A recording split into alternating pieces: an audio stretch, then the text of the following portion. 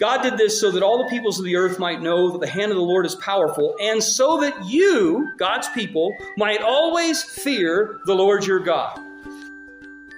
Hey everyone, and welcome to Kingsmead service for Sunday the 6th of February.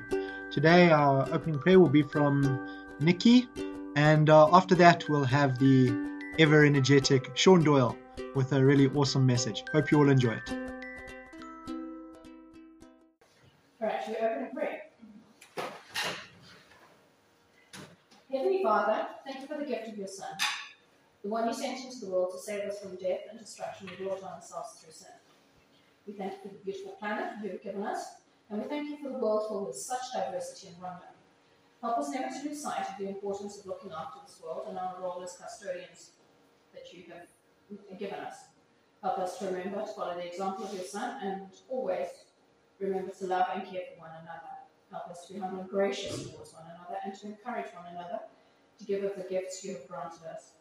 As we stand at the dawn of a new future, keep us always close to you and help us to rebuild the world according to your word and to live in peace and harmony, loving and caring for each other.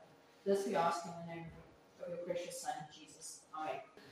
Okay, we'll have an opening hymn. It is well with my soul. All the words are on the projector.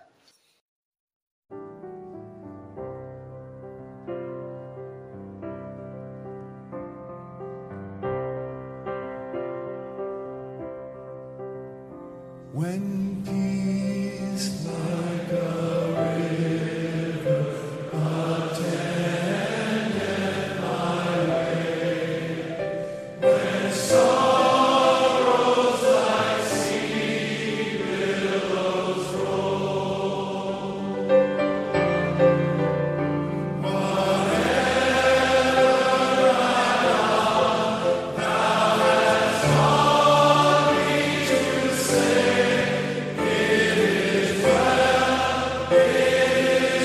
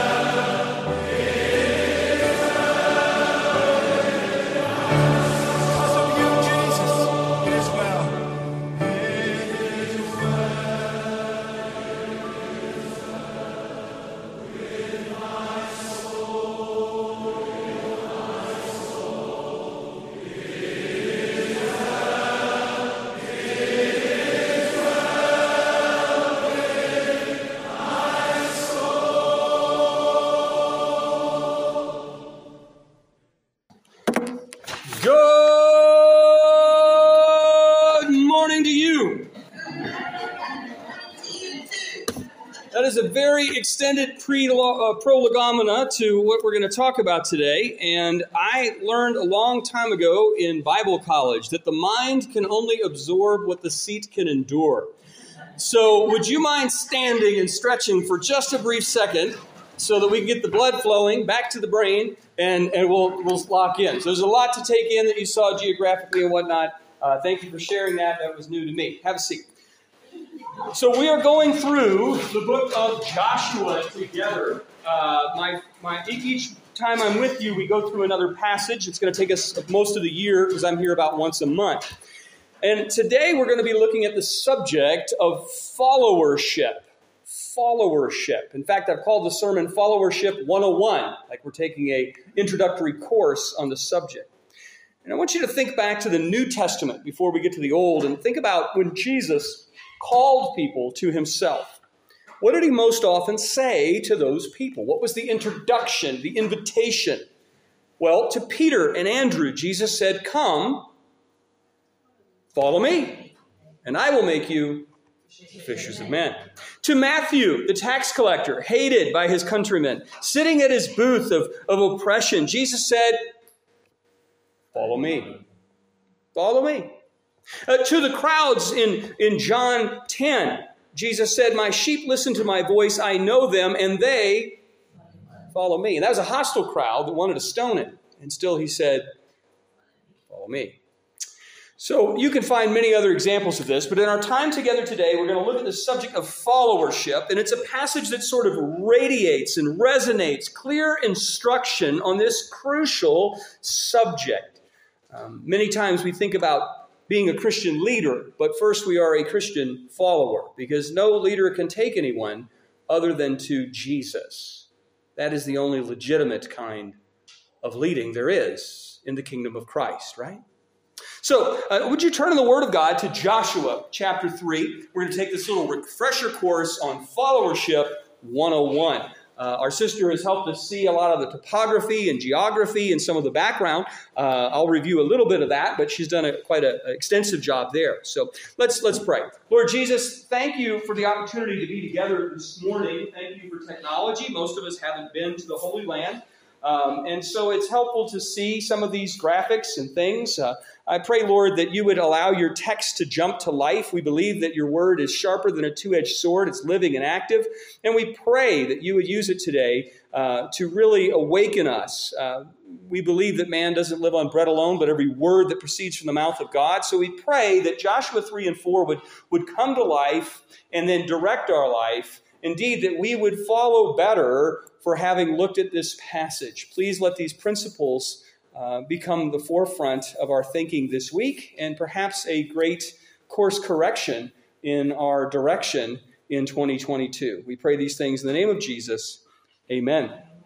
For the sake of time, I'm going to read the third chapter, a little bit of the fourth, and then we'll highlight certain things in chapter 3 and 4. In chapter 3, the Bible says, "Early in the morning, Joshua and all the Israelites, they set out from Shittim, and they went to the Jordan River, where they camped before crossing over.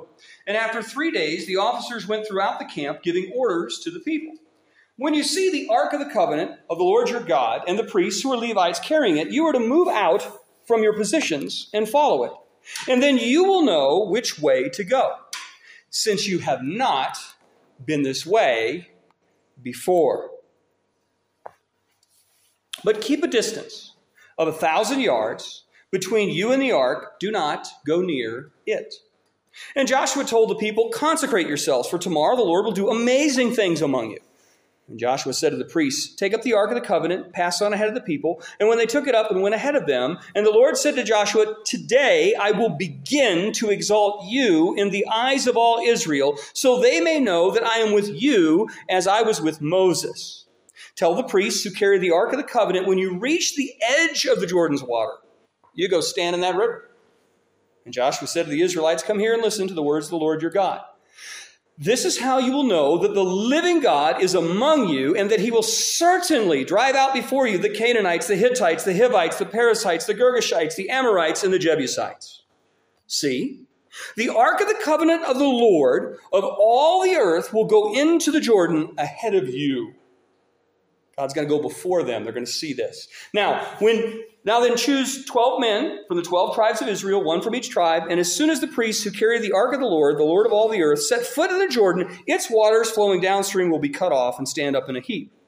So when the people broke camp to cross the Jordan, the priests carrying the Ark of the Covenant went ahead of them. Now, the Jordan is at flood stage. That's really important in our passage. We'll talk about that in a minute. All during the harvest, the barley harvest. Yet as soon as the priests who carried the Ark of the Covenant reached the Jordan and their feet hit the water's edge, the water from upstream stopped flowing. It piled up a great distance away at a town called Adam in the vicinity of Zarethan, where the water flowing down to the Sea of Arabah, that is the Salt Sea, what we call the Dead Sea, was completely cut off. So the people crossed over opposite Jericho. And the priests who carried the Ark of the Covenant of the Lord stood on dry ground in the middle of the Jordan, while all Israel passed until the whole nation completed the crossing on dry ground. And then there's the thing about the rocks and all that happening in chapter 4. But because of time, I need to abbreviate. Our text today opens with Joshua, this great leader that we met in our previous times together, called by God in chapter 1 to lead the people of God into the land of God. And here's the rub. It only has one problem. He can't. I mean, physically, he can't. He can't do this. He can't even get his men into the promised land. Why? Because it is the time of the barley harvest. That is in the Jewish month of Nisan, which is different from the month of Mazda and Toyota. Those are totally different, right? It's in the Jewish month of Nisan. What does that mean? It means that the big snowbank on Mount Hermon is melting, and it's releasing a massive amount of water. And they're usually quite easy to cross. I mean, most of the year, you can cross the Jordan no problem, except for the time God told them to do it. Then there was a huge problem. In fact, fording the normally easy Jordan River is utterly impossible at this time of year in their day. You see, the Jordan normally was about 5 feet deep in the deepest spot you can get across. And it was about 100 feet wide in its longest length most of the year. But not at this time. At this time of the year, it's over 12 feet deep. Nobody can walk across. And it's over 300 feet wide.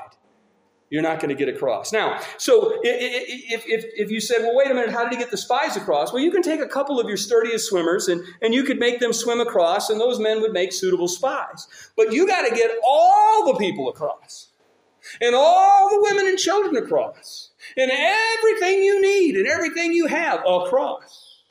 And you got to do it where it's 12 feet deep and 300 feet wide. And it's moving fast. It's going to sweep away the sturdiest swimmer. So you think, well, maybe Israel should stop and chop like the umpteen trees around there and build a bunch of rickety barges and have a flotilla and try and bring everybody across. But that's going to make the Canaanites go, they're coming, look at all the trees, and they would just set up their archers and go and sink those little rickety barges, and a few people that came across would get slaughtered because all the bad guys would be waiting for bad beach landing. So Joshua has a tremendous predicament. He knows exactly what God wants him to do, enter the promised land. He has absolutely no idea how he's going to get it done. And that brings us to our first point today on followership. Following God involves faith and faithfulness. Following God involves faith and faithfulness. Look again at verse 1. Early in the morning, Joshua and all the Israelites set out from Shittim and went to the Jordan, where they camped before crossing over. So when did Joshua get started in this God-given task? Early in the morning. Not at his leisure and pleasure, not when he got around to it, not when it was convenient. No, early in the morning, he and all of God's people went to do what God told him to do. Joshua was faithful to make God's agenda the very first priority of his life. Is that true for me and you, too? Joshua was faithful to do God's will, even when he didn't know how it was going to work out. You know, we like to do this, and it would have been really tempting for Joshua to be like us and say, well, I don't see how this is going to work, Lord. River's at flood stage, too many people, it's not going to work. So what I want you to do, God, is I want you to explain to me how this is going to work.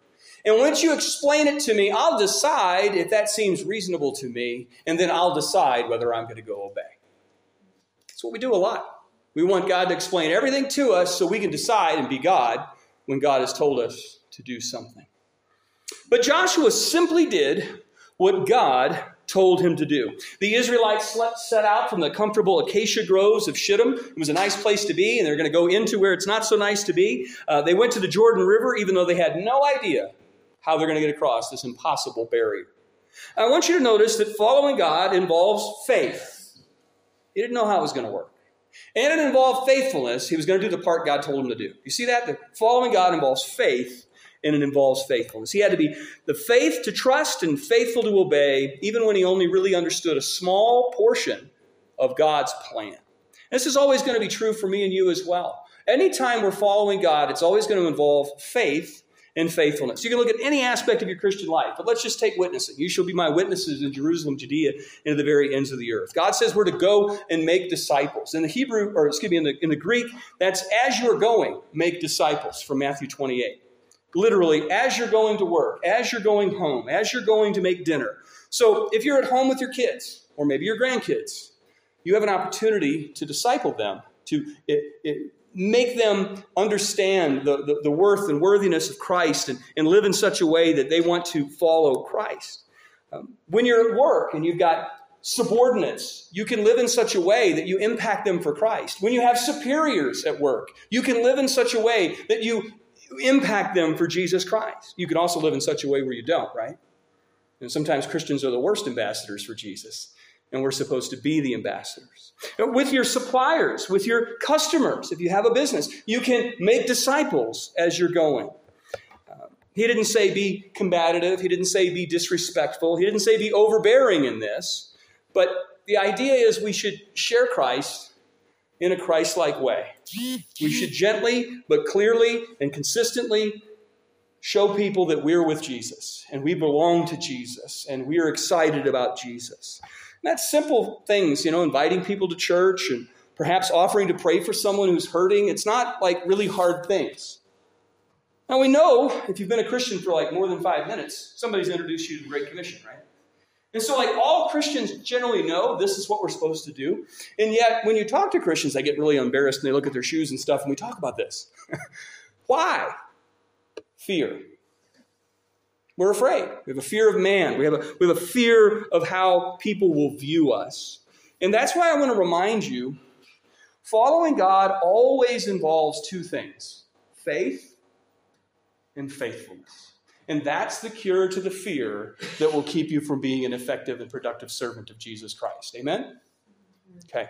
Now I want you to look down at verse 8. The Lord says, tell the priests who carry the Ark of the Covenant, when you reach the edge of the Jordan's waters, go and stand in the river. Now what's the problem with that theory? What's the problem with that plan? The river's going. And it's super high, super deep, and super far, and go stand in that. Now, if I told you to jump in a lake, you might not like me very much. That's kind of what God is advising, right? And so they're going, wait, what? We're going to take the most holy item we have, the Ark of the Covenant, the symbol of the living God, and we're going to march that into the river. And you know what's going to happen? It's going to float away, and we're going to be separated, and we're going to be washed away. They have to be thinking, really? That's your plan, God? No, you've never had that experience. Following God's been totally intuitive and made total sense to you, right? You've never said, your plan is to do what? They're thinking we won't make it. We'll get up to our knees in the sea and we will be swept away. I did mountain warfare training with the Marines. We went through rivers that were at this stage in the spring in California, and the mountains had released their snow, and you have 5 Marines, and they hold each other in their packs, and they have to turn. And these are fordable by Marines. These aren't 12 feet high. This is just smaller things. And we were easily swept away as strong 20-year-olds when I looked like a Marine. Now I, don't. But there was a time when I did, and I could do that. And you're not going to get women and children across a 12-foot high, 300-foot across, rapidly moving stream. You're just not. So did you notice that God chose to lead the Israelites across the Jordan when it was most impossible? When it was most difficult? When it was least accessible? When it was least reasonable? And God often puts his people in seemingly impossible situations with utterly overwhelming options. Have you read the Bible? That seems to be everywhere you go. Hey, you're going to be a great nation. Nobody can have children. Like a whole bunch of them can't have children. Whatever the issue is, it seems like it's the most impossible way for that to be solved. Why does God do that? And I think it's for two reasons. One, so we could witness his ability and then give him the glory. He did it, we didn't do it. And number two, it comes to our passage today. God chose to lead the Israelites across the river when it was most impossible because it would enable his people to best exercise two things: faith and faithfulness. I want you to look at verse 13. As soon as the priests who carry the ark of the Lord set foot in the Jordan, its waters flowing downstream will be cut off and stand in a heap. Now the Jordan is at full flood stage during the harvest. Yet as soon as the priests who carried the ark reached the Jordan and their feet touched the water's edge, the water from upstream stopped flowing, and it piled in a great heap a great distance away at a town called Adam, where the water flowing down from the Sea of Arabah was cut off completely. And the priests who carried the ark of the covenant of the Lord stood on dry ground in the middle of the Jordan while all of Israel passed by until the whole nation had completed the crossing on dry ground. So let's review. When did the flood waters recede? Before or after they put their feet in the water? After. Could God have parted the Jordan River before they touched the water? Yes. In fact, did God ever have precedent for that? Yeah. When they crossed the Red Sea parted and then they walked. But this time they had to get wet and hope they didn't die. Only then would the water part. Because in Joshua's day, the people of God were farther in their faith. And so this time, God sort of upped the ante in obedience and said, I'm going to make you put your foot in the water this time. And trust me that I'm going to make the water go away. You see, a good teacher notices a student's progress. And that teacher will progressively ask for more of his student, won't he? God is the master teacher. And as we grow in our walk with Jesus, God will graciously grow us into greater levels of faith and faithfulness. The tests sort of become harder the longer you're a Christian. But they also make us stronger the longer we're a Christian if we pass those tests. Now imagine for a moment if God didn't do it this way. We often go, it's so hard to be a Christian. What I thought was hard 20 years ago in being a Christian is now much harder. It's like, this gets harder. Have you felt that? Yeah. Well, imagine if God didn't disciple us this way. What that would mean is that each of us would one day arrive in our faith, and we would have passed the test, and it wouldn't ever get hard again, and we would easily become proud and arrogant and eventually quite bored in the Christian life, and much less turning to the Lord because we've got this now. You see how dangerous that would be as a Christian? But friends, God is many things in our walk, but allowing us to become bored is not one of those things he's permitting in our walk. And so if you're incredibly not bored in Zimbabwe in 2022 trying to walk with Jesus, that's probably intentional by the master teacher. So God will give us times when he will invite us to follow him, and he's going to make sure the river is at full flood stage, whatever that looks like in your life, your business, your family, your country, your world. The world's coming apart. The plan of God is coming together. Faith and faithfulness. Now, there will be times when the raging river is only going to melt away when we muster the faith to be faithful and obey and let our slender sandals slip into the raging, rushing waters in front of us. And that's at the only point that God will then step in and dam up the water. But we like to wait, God, when you dam it up, I'll think about crossing. In fact, I might not even cross because that seems like work too. And that's kind of biblically all wrong. That's not being a follower, that's being the leader. And God's the leader. God's the leader. So, one of my favorite verses in the Bible is we leave this idea of faith and faithfulness. Following God always requires faith and faithfulness. And no matter how long you've been a Christian, it seems like there's always something that requires faith and then faithfulness. One of my favorite verses is in Mark 9:24. And there's this man who has a demon-afflicted child. He's taken it to the disciples. The disciples couldn't help him. So he goes to Jesus. He said, if you can help. And Jesus is like, if I can help? Everything's possible for God. And the man then responds with this little verse, and it's Mark 9:24, and he said, Lord, I believe. He's bringing his kid to Jesus. And he says, help my unbelief. And I've often taken that to Jesus. Like, Lord, I believe. That's why I'm following you. That's why we're doing this. But you need to help my unbelief, because right now it's kind of unbelievable that this is going to work out. I'm going to do it, but I'm pretty sure if you don't show up, I'm going to get totally eaten alive here. Lord, I believe. Help my unbelief. Following God involves faith and faithfulness. The second principle we see from this passage is that following God also involves submission and reverence. Submission and reverence.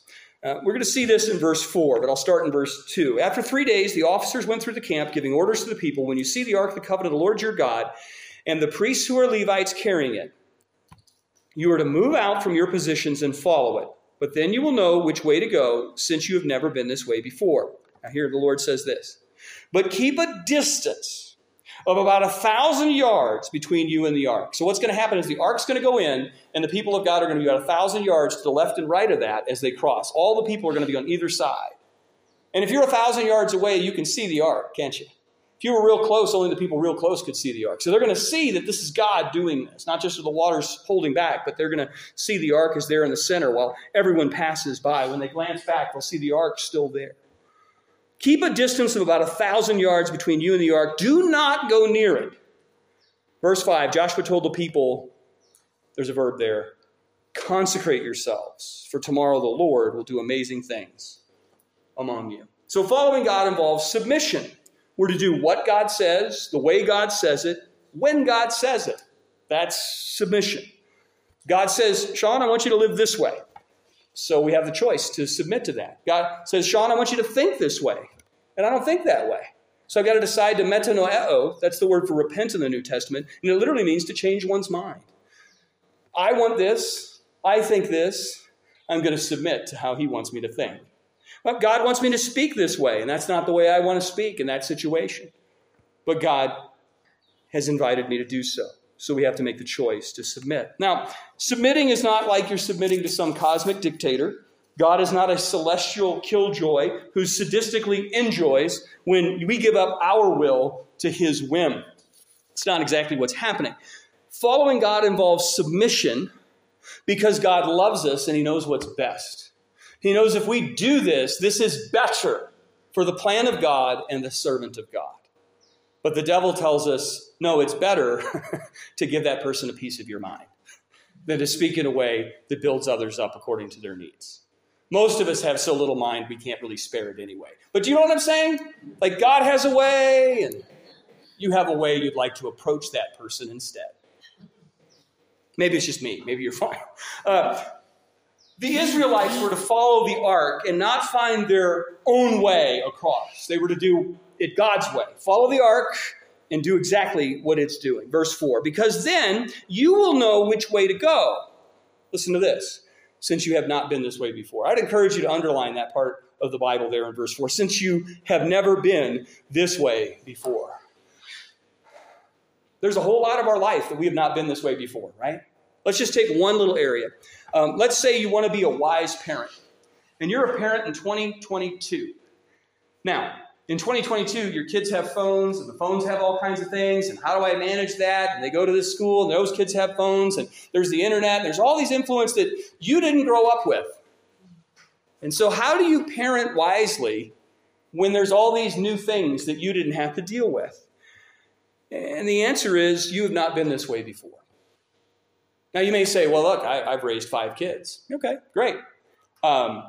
I bet each of those kids has a little bit different personality. I bet each of those kids has a little different proclivity to wander in a different way. One's super obedient, but not from the heart. One's not obedient at all, but their heart's in it if they're ever in it. And like, it's just, they're different, right? One's male, one's female, when we still understood gender, all that. And so even if you're talking about doing the same thing, parenting, and you have 4 other kids you've done it with, you still haven't been this way before. You know what you need? You need the Lord to guide you. You need the Lord to guide you because you have not been this way before. Now, what's true for the individual is true for the Christian congregation. How can we be salt and light in greater Harare in 2022? Well, if we simply ape and adopt what worked in 1972 or what worked in 2002, we may find that some of that doesn't work anymore. Some of it will because it's timeless, and some of it won't because it's not timeless.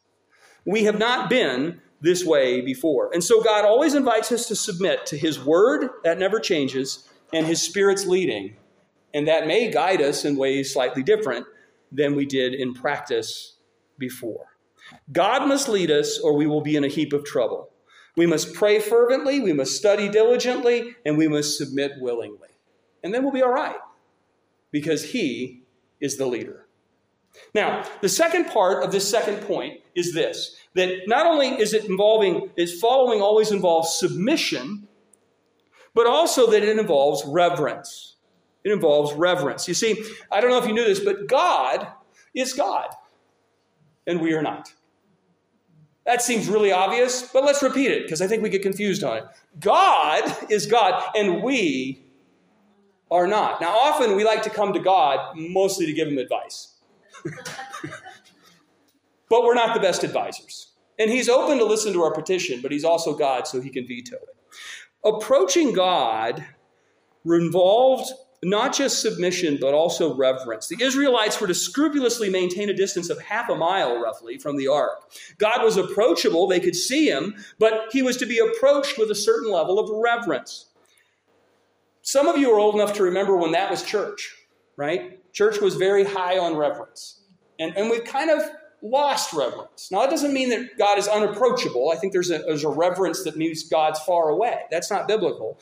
But there's also kind of our day where God is sort of no longer revered or feared or esteemed in the way he is as God. And in our passage, there's this balance of submission and reverence.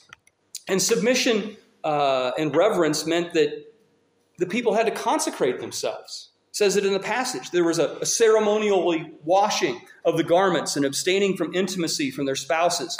Why? So that they were consecrating themselves. They were able to devote their time to getting their hearts right with God. Before they did this thing for God and took this big faith leap for God and went into the land, they were going to get their hearts right as they were about to make their hands work. And the reverence isn't just a holy distance. Reverence is also this call to consecration. Because God is holy, and many times we are not. Let's just be honest, right? God is intrinsically righteous. It's who he is. And I got to be honest with you, I'm not. And my suspicion is you're not. In fact, my certainty is you're not. Not just because I know you, because that's already told me, but the Bible told me. But I've also met you. So, you know. The issue here is God and we are not. Therefore, we must consecrate ourselves from time to time. My suspicion is, if you've been in the average church in this age, you haven't heard a lot about reverence and consecration, have you? It hasn't gone away. We've just shied away. And so I want to ask you, brothers and sisters, how is your consecration today? How is your reverence today? And how is your submission today? And if it's not where you think it ought to be, that's okay. I would encourage you not to try harder. I would encourage you to ask the Lord to give you his grace so you would better worship him in 2022 with a greater sense of reverence and submission and consecration through the power of the Holy Spirit. You're not going to do better by trying harder. You're going to do better through Christ in you, who's the hope of glory. Amen? Okay, so just as it's true that following God involves submission and reverence, we see point 3 today. Following God involves equipping and remembrance. Equipping and remembrance. Now we're in chapter 4. And chapter 4 says this: when the whole nation had finished crossing the Jordan, the Lord said to Joshua, choose 12 men from among the people, one from each tribe, and tell them to take up 12 stones from the middle of the Jordan, from right where the priest stood, and carry them over with you and put them down at the place where you stay tonight. So Joshua called together the 12 men, and he appointed them from the Israelites, one from each tribe. And he said to them, go over before the ark of the Lord your God into the middle of the Jordan, each of you, and take up a stone on his shoulders, a big boulder, stone, big as you can carry, according to the number of the tribes of Israel. And there's 12 of those. And this has a point, verse 6, to serve as a sign among you in the future. And when your children ask, hey, what do those stones mean? We're going to talk about why that was so obvious. Hey, what do those stones mean? Tell them that the flow of the Jordan was cut off before the ark of the covenant of the Lord when it crossed the Jordan, and the waters of the Jordan were cut off. And these stones were to be a memorial to the people of Israel. That was not a memorial so God would remember. He never forgets. It was a memorial so God's people wouldn't forget, because we do. God can do something amazing in your life, and next Thursday you're going to say, but now what about this? I have this problem, and he can't do that. And your children may not have yet seen what you experienced, and so therefore you need to tell them of how God worked in your life. The best people you have to disciple are the people closest to you, and there's nobody closer than your children, your grandchildren, your spouse. You see? So, when it crossed the Jordan, the waters of the Jordan were cut off. These stones were to be a memorial to the people of Israel forever. So the Israelites did as Joshua commanded them. So one of the things we see here is that following God involves remembrance. God ordered that his people haul 12 stones from the middle of the raging river, and they were to carry those stones to where they camped, which is a place called Gilgal, which is kind of far from the river's edge.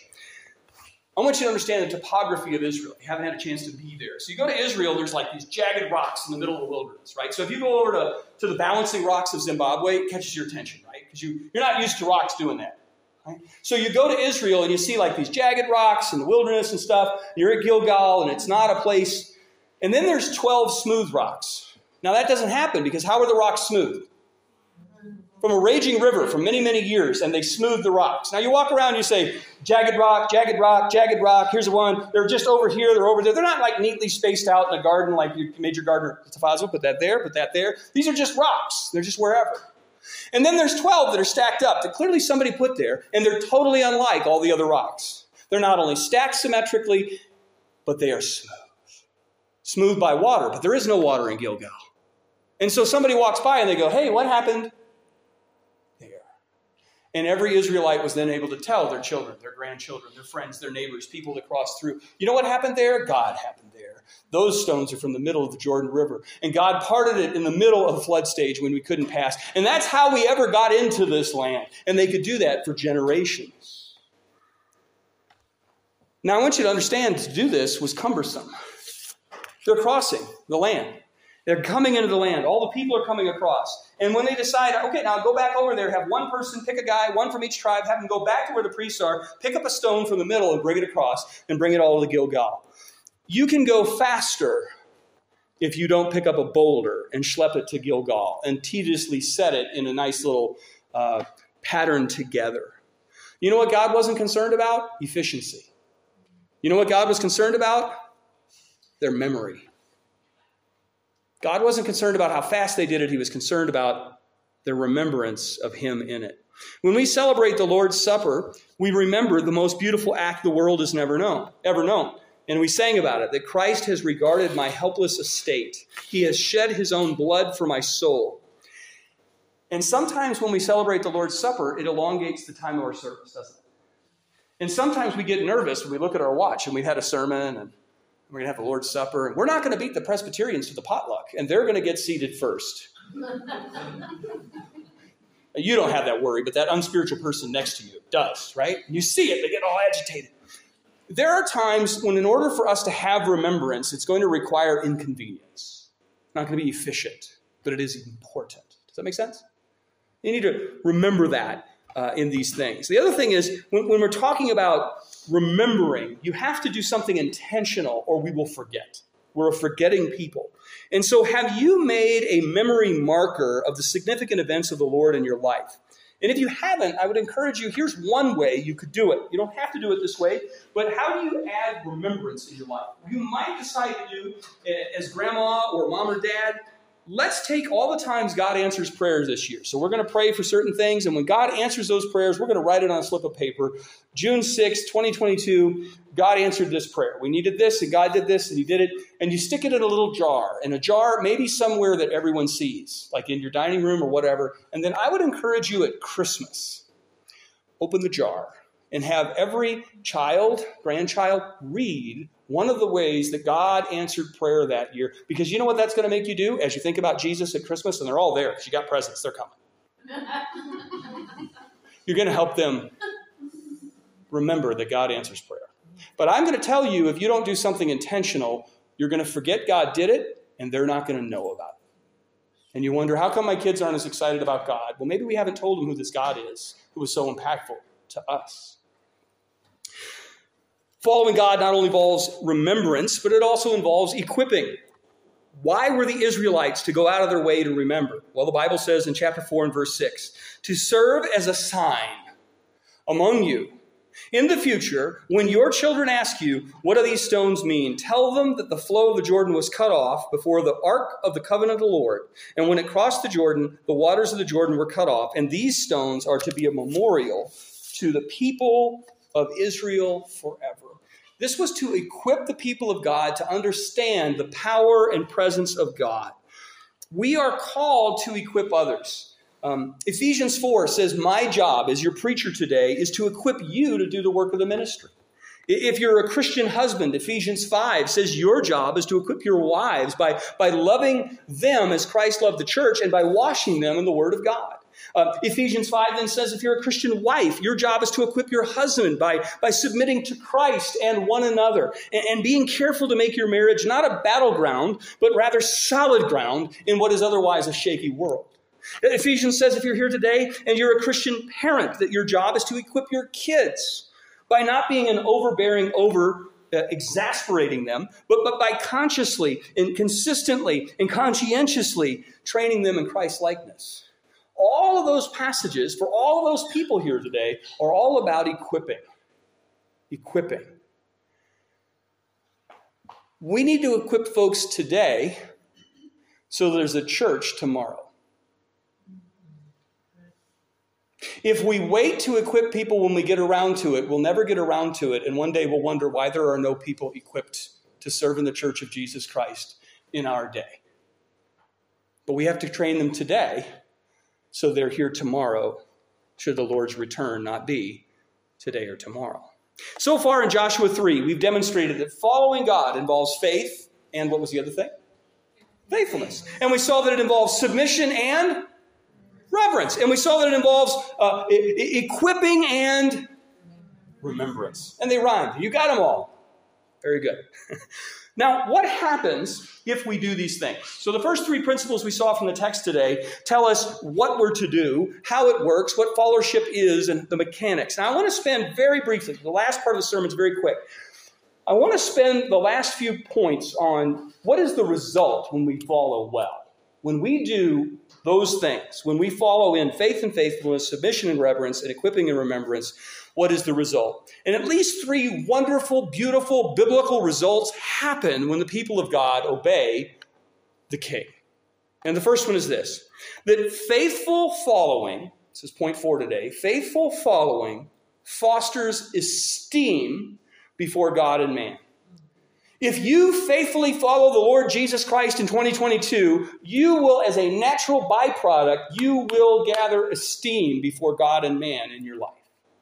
Look at 3:7. And the Lord said to Joshua, today I will begin to exalt you in the eyes of all Israel, that is, in the eyes of the people, so they may know I am with you as I was with Moses.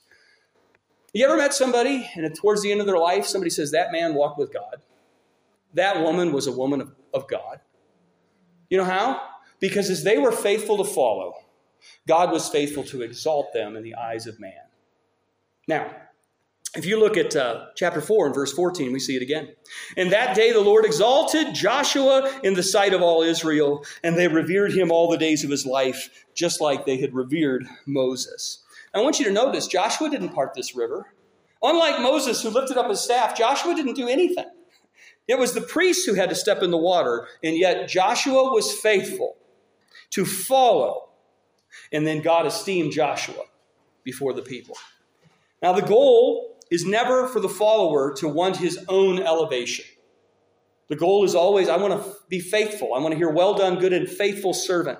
But if you do follow faithfully, your goal is to honor Jesus, and Jesus has a way of honoring us because he's that gracious. The byproduct of faithful following is almost always esteem. Shouldn't be your goal, but it is often the byproduct. If it's your goal to look important at church and among the community, you fall into the trap of Ananias and Sapphira in Acts chapter 5. Their goal wasn't to honor Jesus. Barnabas' goal was. Okay, his name was not Barnabas. He had a different name. And he sold some land and didn't have to sell that land. And the church was like, wow, and they called him son of encouragement. That's what Barnabas means.